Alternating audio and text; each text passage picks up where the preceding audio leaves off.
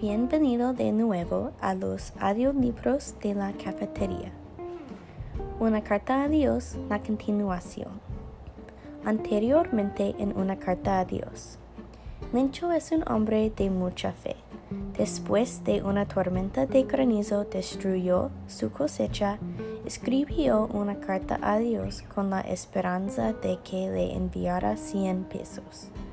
Los trabajadores de la oficina de correos admiraron su fe y todos donaron dinero para enviárselo a Lencho. Cuando Lencho recibió la carta, solo quedaban 60 pesos. Tenía tanta fe que acusó a los trabajadores de la oficina de correos de robar el resto de su dinero.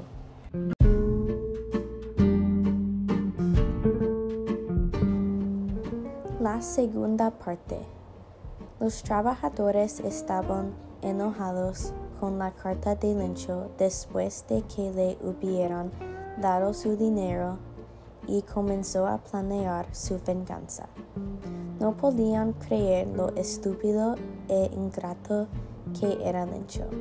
Decidieron escribirle una carta y pretender que Dios pidió 30 pesos como diezmo para demostrar su fe.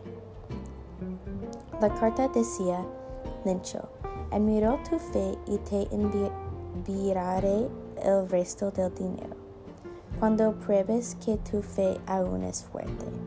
Por favor, envíe 30 pesos. Dios. Lencho le contó a su familia sobre los ladrones en la oficina de correos y cómo Dios pidió un diezmo para mostrar su fe. Su hija mayor, Alicia, se mostró escéptica ante su historia porque tenía poca fe. Ella le dijo a su padre que debería quedarse con el dinero que tenía. A Lencho le disgustó esta idea y dijo: «¡Qué poca fe tienes, mija!». Estaba nervioso, pero tenía mucha fe y metió 30 pesos en un sobre que decía: «Mi fe es fuerte en ti, Dios». Fue a la oficina de correos a entregar su carta y después de que se fue, los trabajadores se rieron de su estupidez. «No puedo creer que realmente haya funcionado», dijo uno de los trabajadores. «¿Ahora qué hacemos?», otro respondió.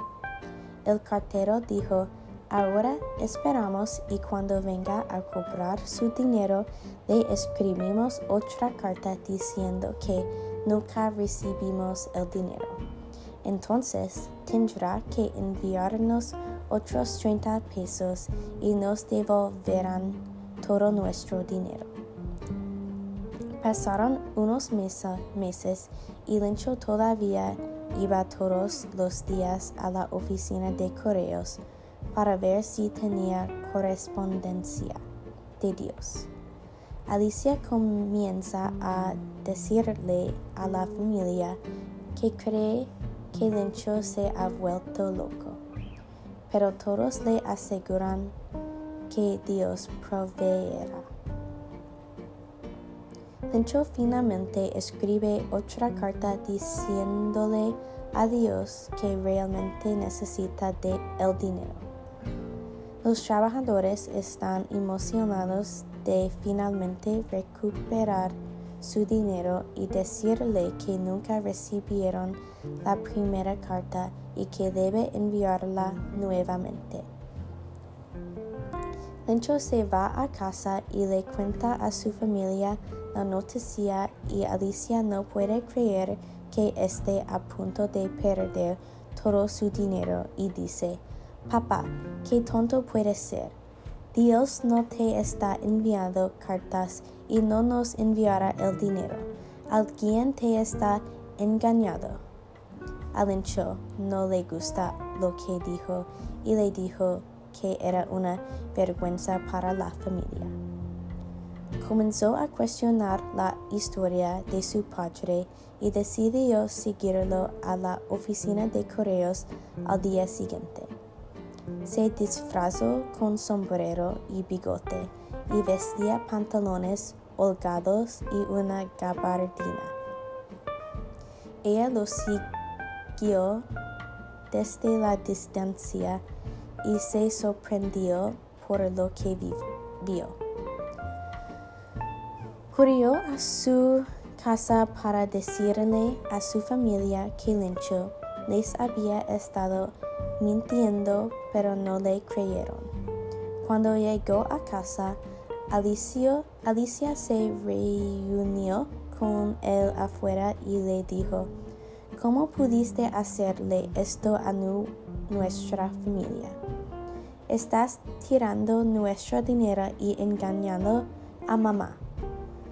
Todos salieron en estado de shock.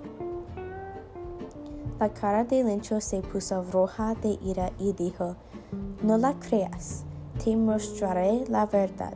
Los trabajadores de la oficina de correos son ladrones. Ven conmigo y verás. Cuando Lencho llevó a su familia a la oficina de correos, no había nadie allí. Había una nota en la puerta que decía: Se vende. Deben haber tenido miedo y huir. Su familia no miró con decepción. Lo juro, dijo Lencho. Estaban aquí y se llevaron todo nuestro dinero. Su familia no creyó y comenzó a caminar de regreso a su casa. Espere, tienen que volver pronto. Fue muy tarde. No había carta de Dios y los trabajadores de la oficina de correos no eran ladrones.